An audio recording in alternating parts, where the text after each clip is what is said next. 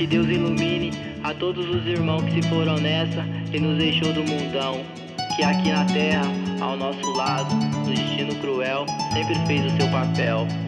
Que Deus o livre as crianças das drogas, das maldades, do crime do mundo. E que proteja todo mundo que estão aí no corre no dia a dia, para conseguir o seu objetivo na caminhada. Que Deus ilumine a todos os guerreiros que estão na caminhada, assim como eu no dia a dia. Que proteja os nossos irmãos que se foram nessa e nos deixou do mundão. Que hoje, no destino cruel, aqui na terra sempre fez seu papel, mas foi convocado por Deus e com certeza hoje brilha no céu. MC Chavoso FB, DJ Abel na produção. Oração do Morrão.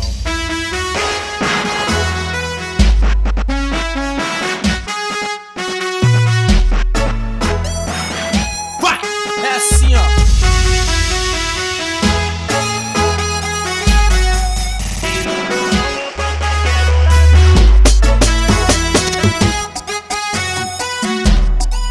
E no morrão eu faço aquela oração, que Deus me ilumine e cuide dos meus irmãos. Pois tô na caminhada e não posso desistir, a melhorar pela família, e sei que vocês fariam o mesmo por mim. Cidade grande, aumenta as maldades, ô longa cidade de São Paulo, eu falo e nunca se empolga. Pois aqui, mano, eu vejo a crueldade, às vezes aqui tu parte, mas parte sem volta.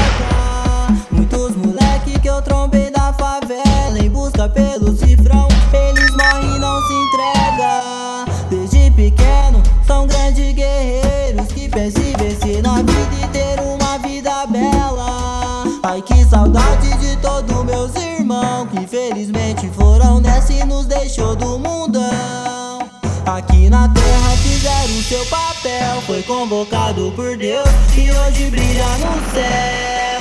E no morrão eu faço aquela oração, que Deus me ilumine e cuide dos meus irmãos.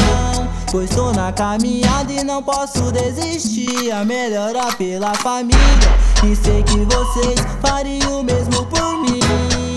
Cidade grande, aumenta as maldades, ô longa cidade de São Paulo, eu falo e nunca se empolga. Pois aqui, mano, eu vejo a crueldade, às vezes aqui tu parte, mas parte sem volta. Muitos moleque que eu trombei da favela, em busca pelo cifrão, eles morrem e não se entrega.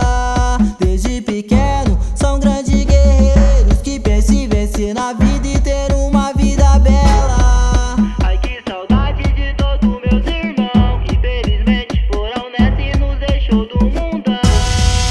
Aqui na terra fizeram o seu papel, foi convocado por Deus